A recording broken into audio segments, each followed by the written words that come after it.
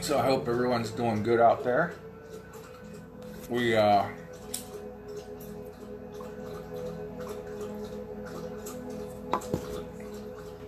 you're in Ohio, Indiana, or southern Michigan, you had some good storms today, or bad storms. Heavy rains and lightning and possibly some tornadoes, according to weather radar. So I hope everyone's safe out there. This is the Panic Attack with Big John. If you're listening on Spotify, podcast, the Anchor app, anchor.fm, or YouTube, welcome. Remember to like, share, subscribe, all that stuff. So I was flipping through headlines today and came up with some interesting things that I jotted down that we'll start out with and then see where it leads us. The movie Gone with the Wind has drawn some controversy. It's probably nothing new, but because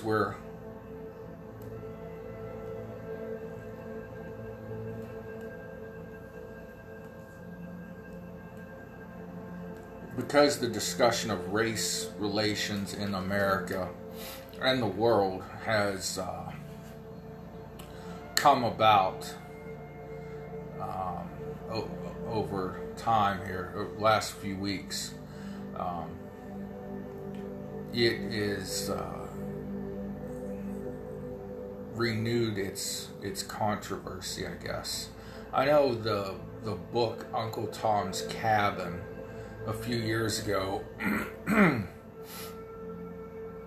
which was written by Harriet Beecher Stowe. I did a report on her in college because it was the professor's favorite book, and we had to. But it was rewritten in some forms, and a lot of the what are now called racial slurs were removed, and there was a controversy. You know, the book Uncle Tom's Cabin actually started the Civil War. I mean, there were other tensions and things, but the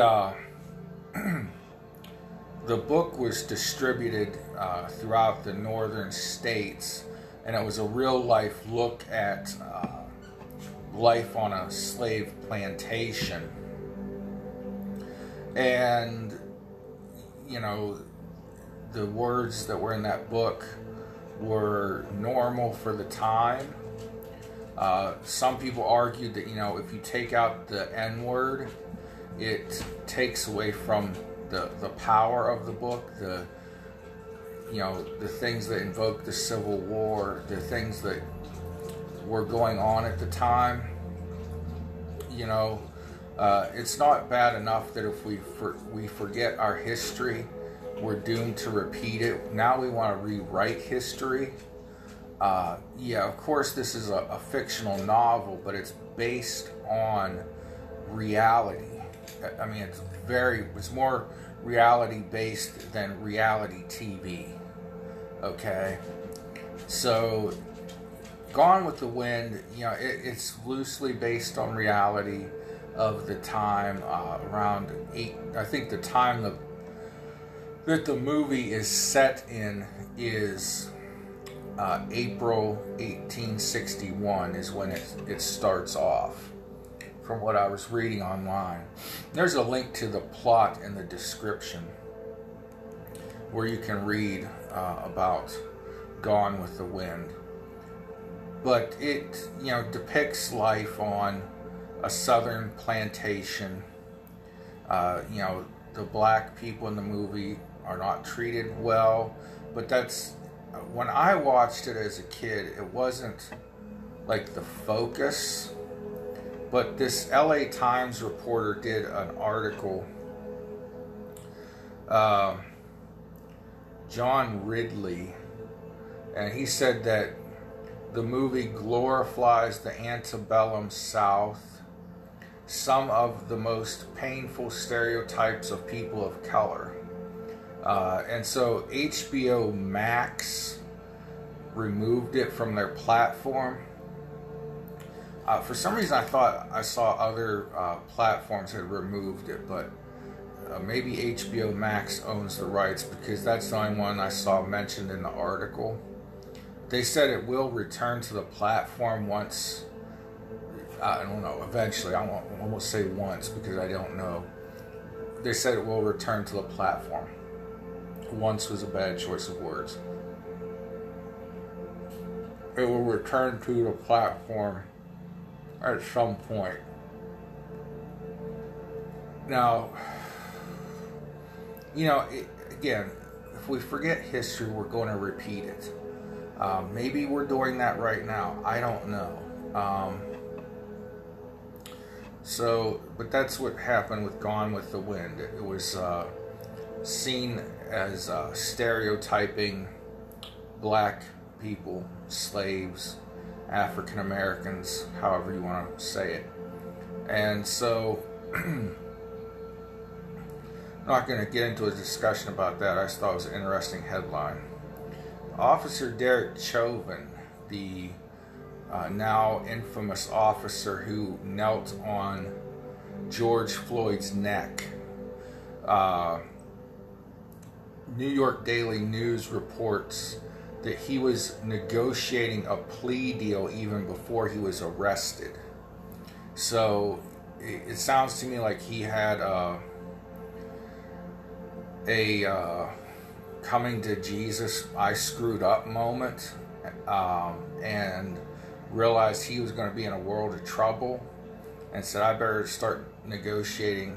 His attorney declined to comment on whether or not he had been negotiating, but the New York Daily Times is reporting that a local television station in Minneapolis had confirmed that Derek Chauvin was negotiating a plea deal before he was even arrested. NASCAR.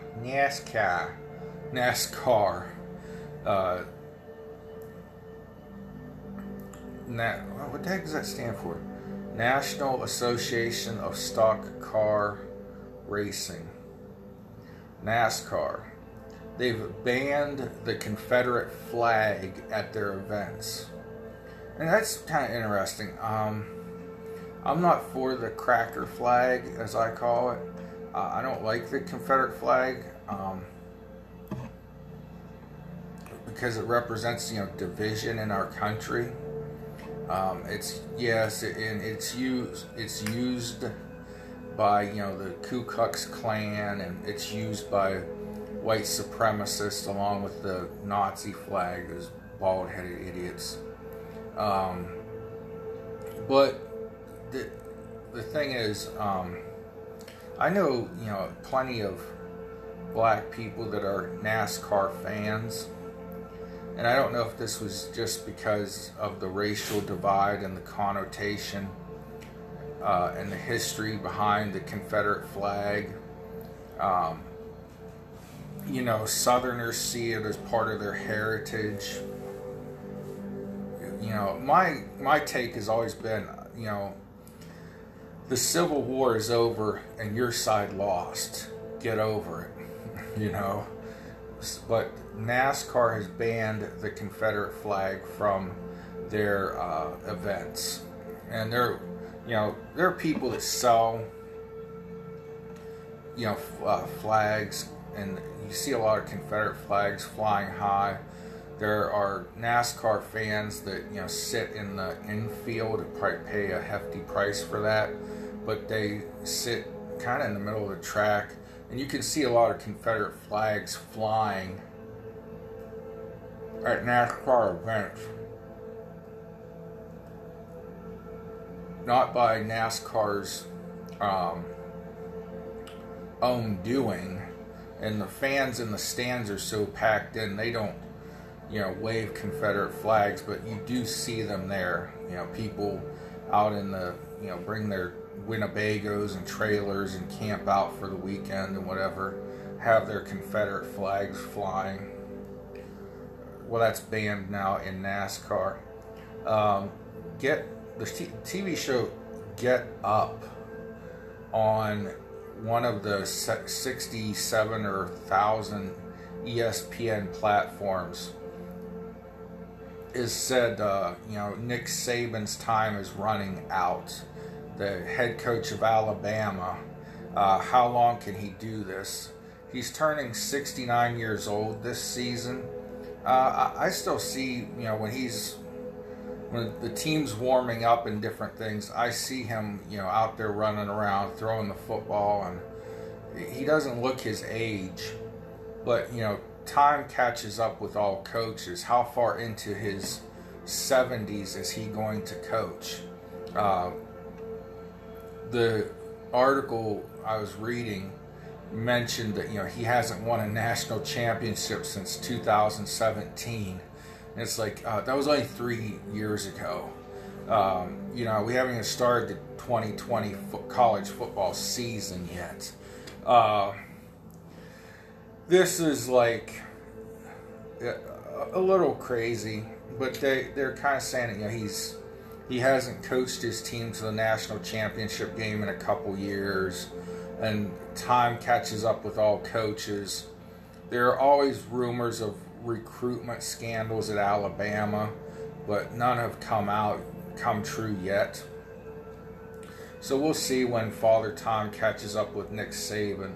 Right now he's tied with Bear Bryant, the legendary Alabama coach, with 6 national titles. I think Bryant started coaching Alabama when he was younger than Saban, and he coached longer.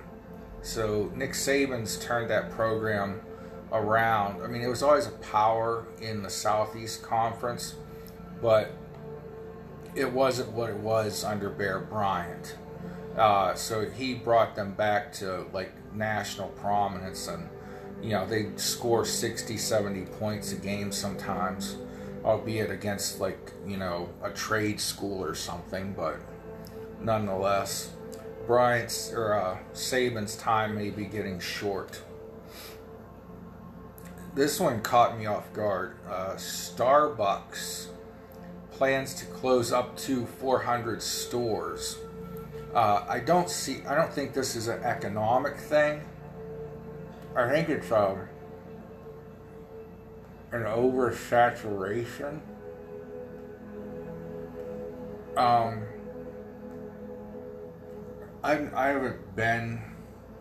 I personally haven't seen this, but I've heard many stories where you walk out of one Starbucks and there's another one across the street.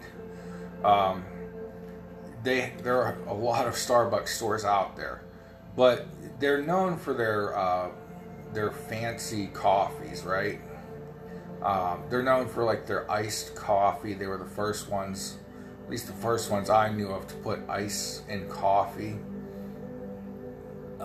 They had these things called Frappuccinos, which was essentially a coffee milkshake, but there was no ice cream in it like a milkshake. It was ice, milk, coffee, and who knows what else.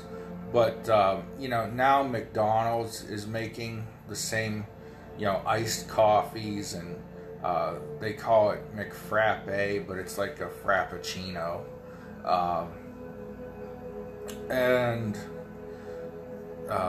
Dunkin' Donuts, Tim Hortons are all out there. You can basically get, a Starbucks type coffee if you want, coffee in a milkshake form, which is what it is. Don't kid yourself. If you want coffee in that, that style, you can get it almost anywhere. And Starbucks, when it was popular, they just saturated the market with stores everywhere. So I put a link in the description on YouTube for this. 35 at-home pizza recipes. I think pizza is like the most popular food in America. And it's by far my favorite food. Probably mainly the reason why I'm so overweight. But there's 35 at-home pizza recipes. You can scroll through the YouTube links and find those. The major articles I wanted to talk about today.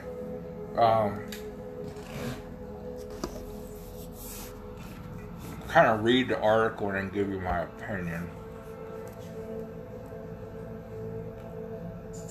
Treasury Secretary Steve Mnuchin is considering more direct payments to individuals as another phase of virus rescue legislation. We all know, when states started to open up, as Donald Trump said, the economy came roaring back. The stock market shot up. Jobs came up. They were expecting like 9 million job losses, and instead they added 3 million jobs. And it was all because of states starting to open back up. Back to the article. Adding funds, Mnuchin added that funds should also be targeted to help sectors struggling to reopen, including hospitality and tourism. I'm not really big on all this government welfare and corporate bailout stuff. I don't want my tax dollars going to help Disney World reopen, okay? Walt Disney Company makes plenty of money on its own, but small businesses need that, and hospitality includes restaurants and hotels that really took a beating when people weren't allowed to go out and eat. And even before all these lockdown orders, people had stopped going to bars and restaurants for a couple weeks just out of the fear that the media was spreading. It says,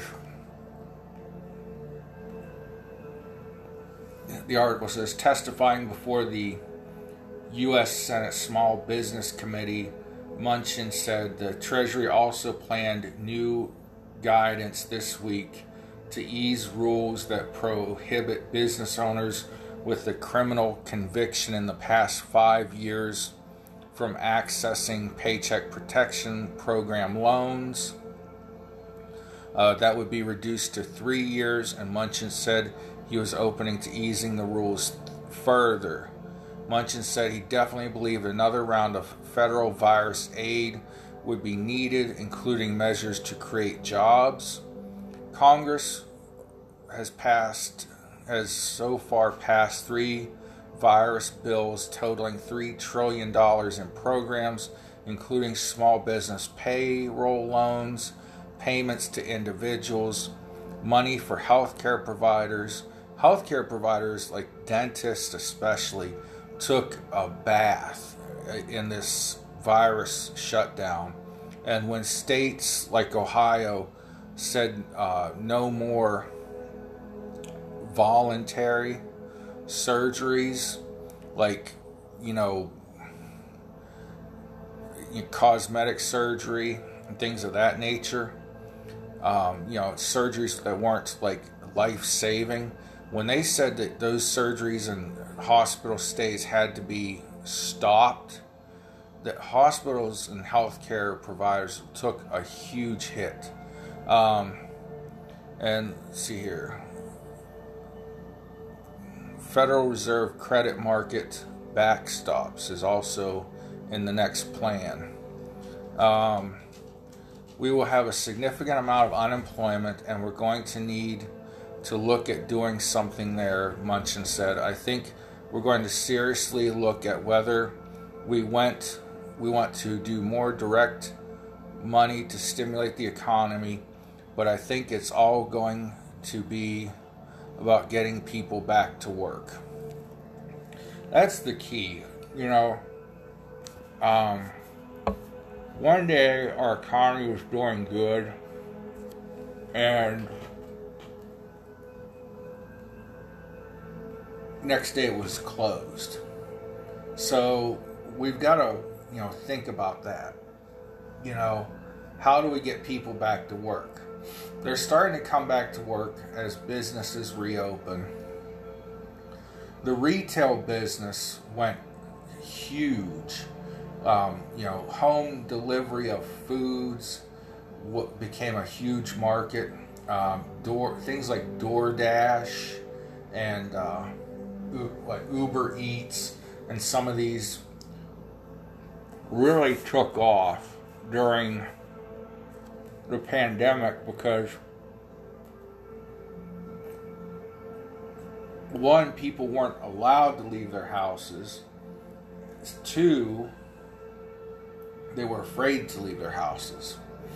So we'll see how the economy bounces back. So far it's coming back on its own, but they want to speed things up and get people working again. And I feel that's good, but this constant, throwing $1,200 welfare checks at people, and corporate bailouts really aren't my thing. So Vox has an article up. How have 2 weeks of protest, or it says, how 2 weeks of protest have changed America. How 2 weeks of protest have changed America. So, since George Floyd was murdered, let's see how it's changed America. It's opened my eyes, and I see, a lot of things differently now. I've listened more now to the words of my African American friends, my black friends. And, America is about change, okay? From its inception, the United States of America has been about change. We wanted to change from a monarchy, right? The Pilgrims and, all these other people came over here because they were tired of living under King George and all those people, a monarchy in Great Britain, which was how most of the world was run at that time. Then they came up with this thing called a democratic republic, which we were the first of our kind. And then, 100 years goes by, or a little less, and this group of people called, the evil word, Republicans, an abolitionist. I can't say every abolitionist was a Republican, but Lincoln, started the Republican Party in a little shack in Illinois, just strictly for the abolishment of slavery. Kiss my ass if you don't want to believe real history. Okay? So we go to, through this civil war that was for change. Things needed to be changed. 100 years later, things still weren't good enough, weren't right. There was still segregation, still, severe systemic racism. And so more things needed to be changed. So we had the civil rights movement. Now, we'll say the civil rights movement started in the 1960s. We're now at 2020. So 50, 60 years later, we still have some problems with race relations. Black people are afraid of police officers. They don't feel they get their fair shake in America. So things need to change again. So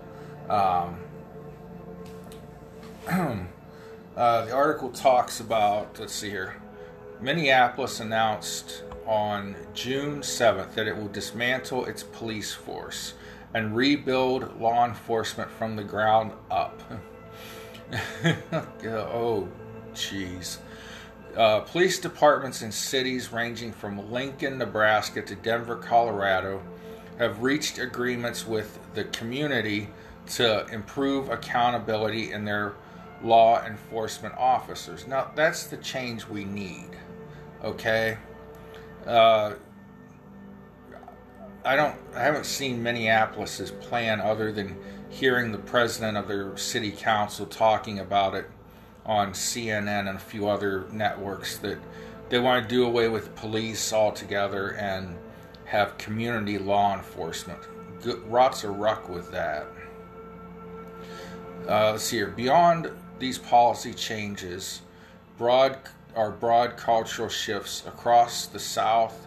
Cities have brought down Confederate monuments, removed other homages to former slave owners, accelerating a process that began in Charleston, South Carolina, with the Charleston, South Carolina church shooting in 2015.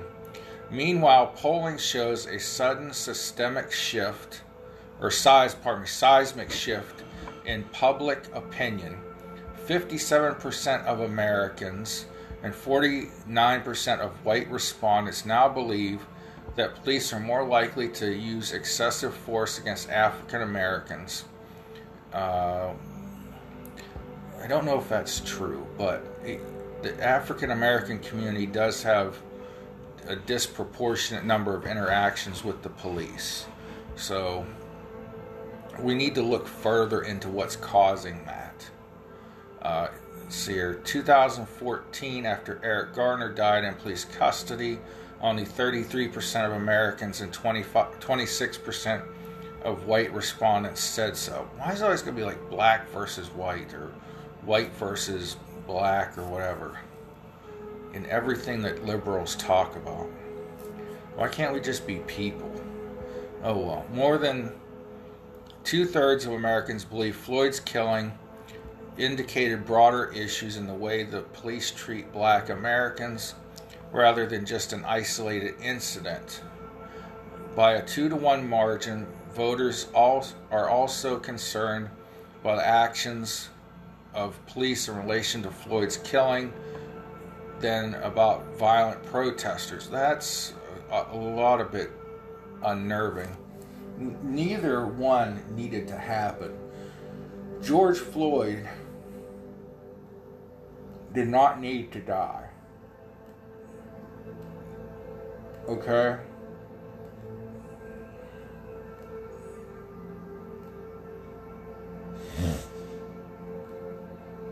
When he said he couldn't breathe, those officers needed to check him and see why.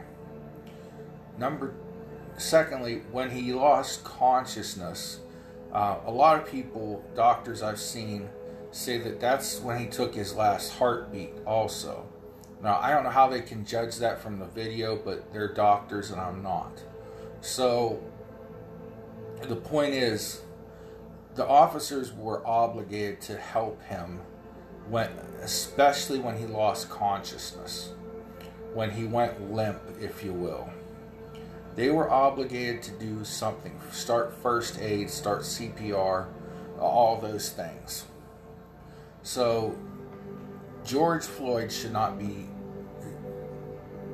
I'm going to say George Floyd should not be dead right now. Okay? Simple as that. We'll just keep it simple, stupid. Let's see here. Lawmakers at both the state and federal level are working on reform legislation. Democrats in Congress unveiled a sweeping police reform bill that would make lynching a federal crime. I thought that was already a federal crime. But anyways, ban chokeholds, make it easier to charge officers with using excessive force, curtail qualified immunity for those involved in wrongful injuries or death. Alright, I'm going to take a stop here. And qualified immunity is highlighted. I want to see what that means.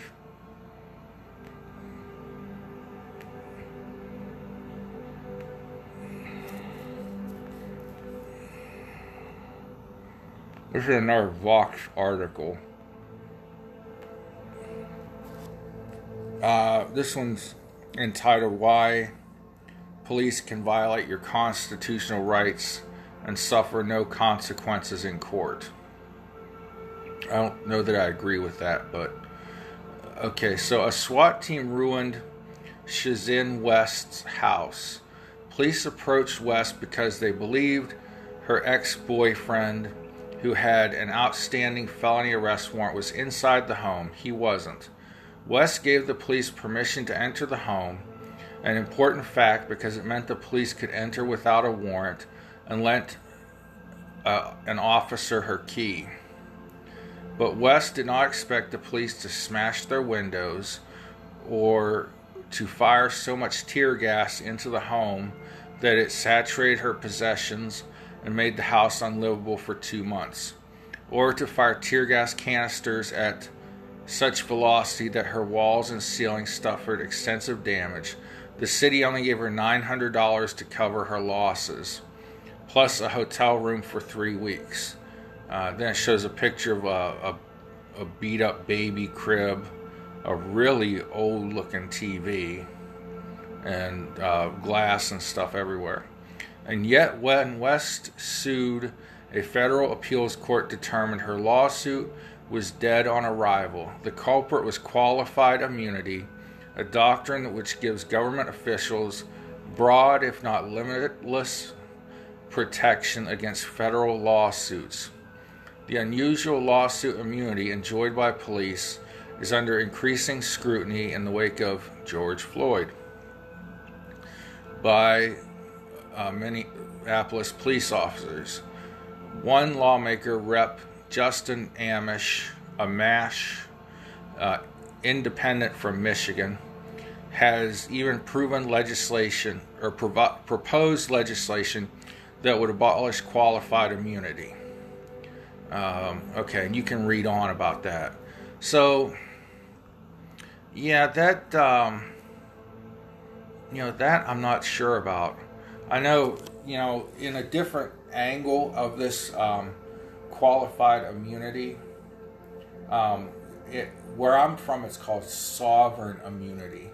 And let me give you an example of how we used it one time at City Hall. There were people driving down the road, and there was a metal plate covering up something on the road. Their front tire hit the metal plate in such a way it caused the back end of the plate to rise up and catch the undercarriage of their car, and it bent the plate in half and also bent the frame and did significant damage to the body of the car. The people's insurance company, as well as the village's insurance company, said that we didn't have to pay them anything because of, one, sovereign immunity, two, you can't pay people every time they blow a tire or bend a rim on a street curb or hitting a pothole. So this immunity is for all government entities, not just police officers. So I'm interested to see this legislation that rolls that back and how it would work. Because, had we had to buy them a new, I think it was a minivan, it would have cost us, what's a minivan cost, $20,000 or $30,000?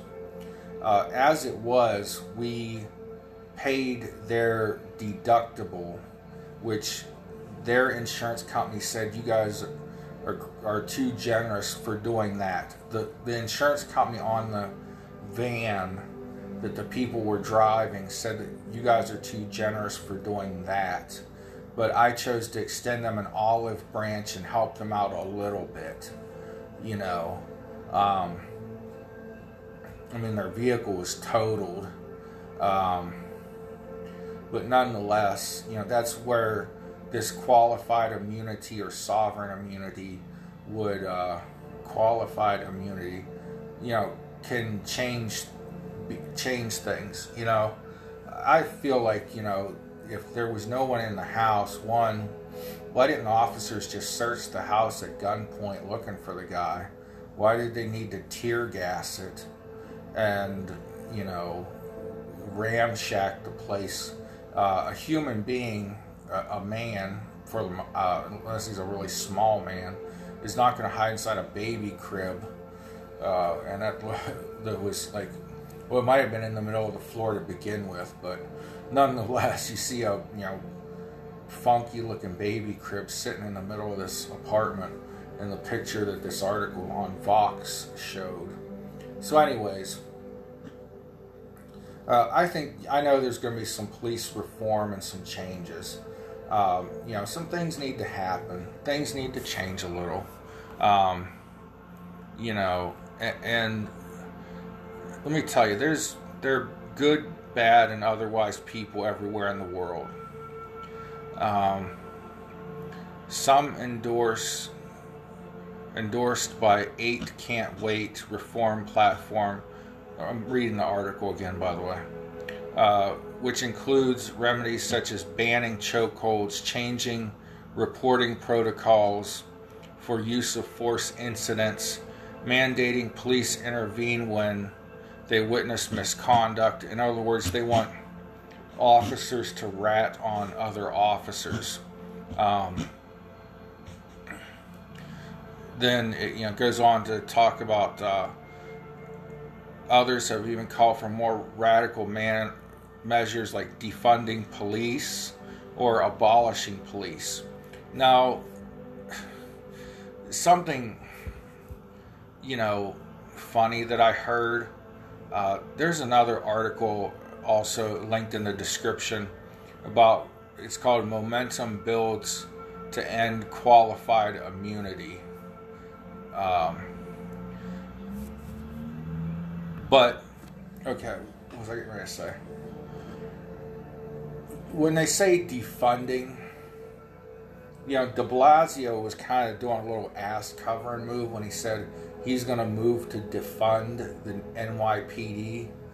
He meant, okay, out of their like $6 or $9 million budget, he was going to cut $1 billion from the police budget. What he didn't tell people was his city is going to have to defund a lot of stuff. If that's how you're defining defund, by taking $1 billion away from the department that gets a $6 billion budget. It may be as high as $9 billion. I can't remember. I think it might have been $9 billion and 6% of the New York City budget. But other things in New York are going to have to be cut too. Now, de Blasio said that he was going to take that $1 billion and put it towards, community projects and things like that. We'll see, because thanks to the virus, New York, just like a lot of states and cities, is facing a huge tax deficit. Like, they haven't been collecting enough sales taxes and things of that nature because nobody's been buying stuff. Businesses were closed down, so they're missing out on payroll taxes and things of that nature. So governments are going to have to defund a lot of things, but I think the bigger thing with the word defunding, though liberals are saying, oh no, we don't mean dismantle the police when we say defund. No, you mean dismantle.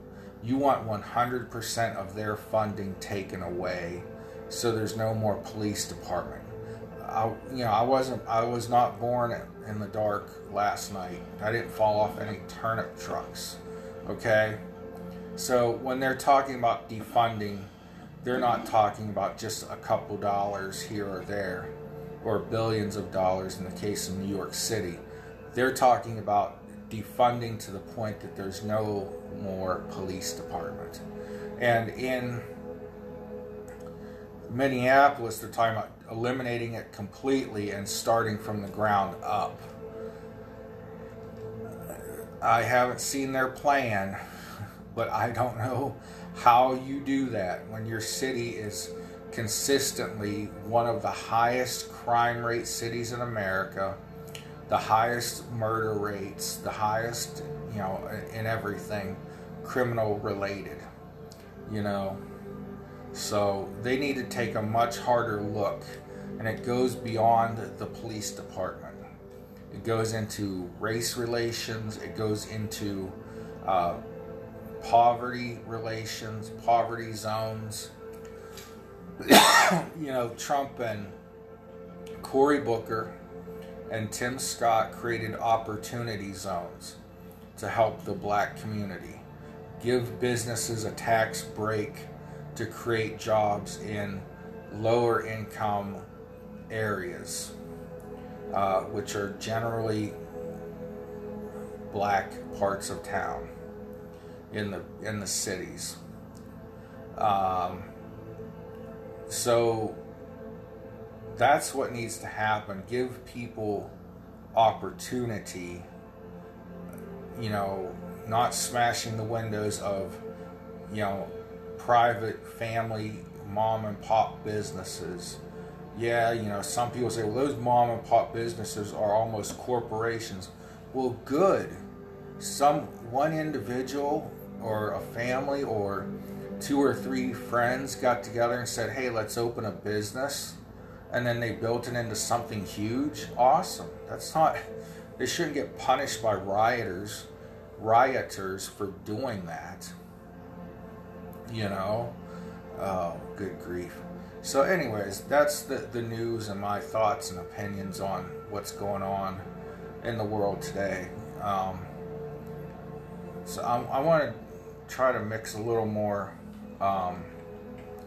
pop culture and sports and stuff into these videos and podcasts, so I'm not just white noise out there. But my 3 big loves in life are politics, professional wrestling, and Oakland Raiders football. So maybe we'll get a little more of the other 2 involved in these videos and podcasts. But for now, Nanu, as Mork from Ork would say. We'll see you the next time. God bless you, and pray for one another always.